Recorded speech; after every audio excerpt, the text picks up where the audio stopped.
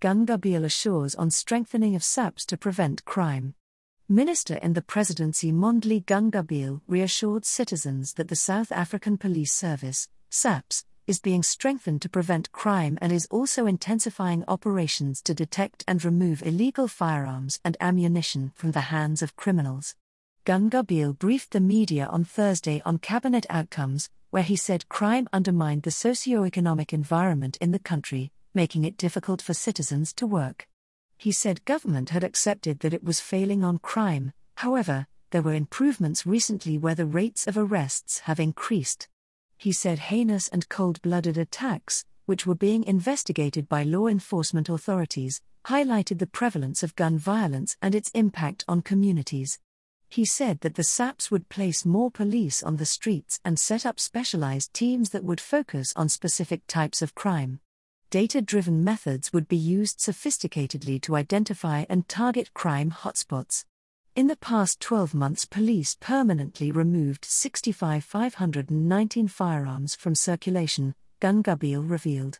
Cabinet expressed condolences to the families and friends of those killed in recent mass shootings in the Western Cape, KwaZulu-Natal and the Eastern Cape, and more specifically, to the family and friends of hip-hop artist Kiernan Forbes, popularly known as AKA, and celebrity chef Tebello Motsone, who were recently gunned down in Durban. Forbes's memorial service will take place on Friday at the Sandton Convention Centre and he will be laid to rest on February 18. Cabinet also expressed its sympathies to the family and friends of anti-crime activist Ayub Mungali, who was recently shot dead in Eldorado Park, in Johannesburg. Mungali was the national director of the People Seeking Justice Action Group, a movement which mobilized community members to take a stand against gangsterism and drug dealing.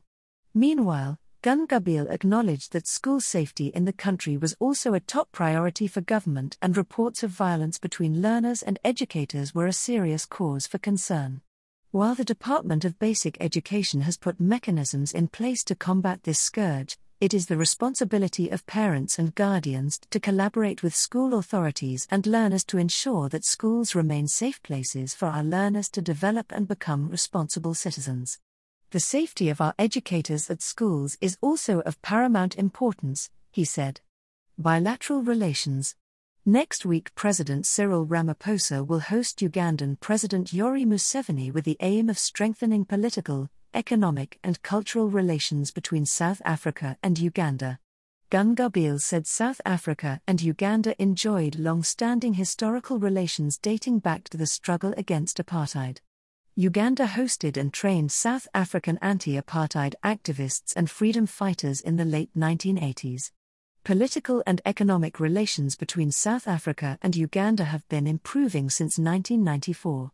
The South Africa-Uganda Joint Commission seeks to strengthen and deepen bilateral relations and cooperation between the two countries, consolidate political, economic and social cooperation, and oversee the implementation of the signed agreements and memoranda of understanding.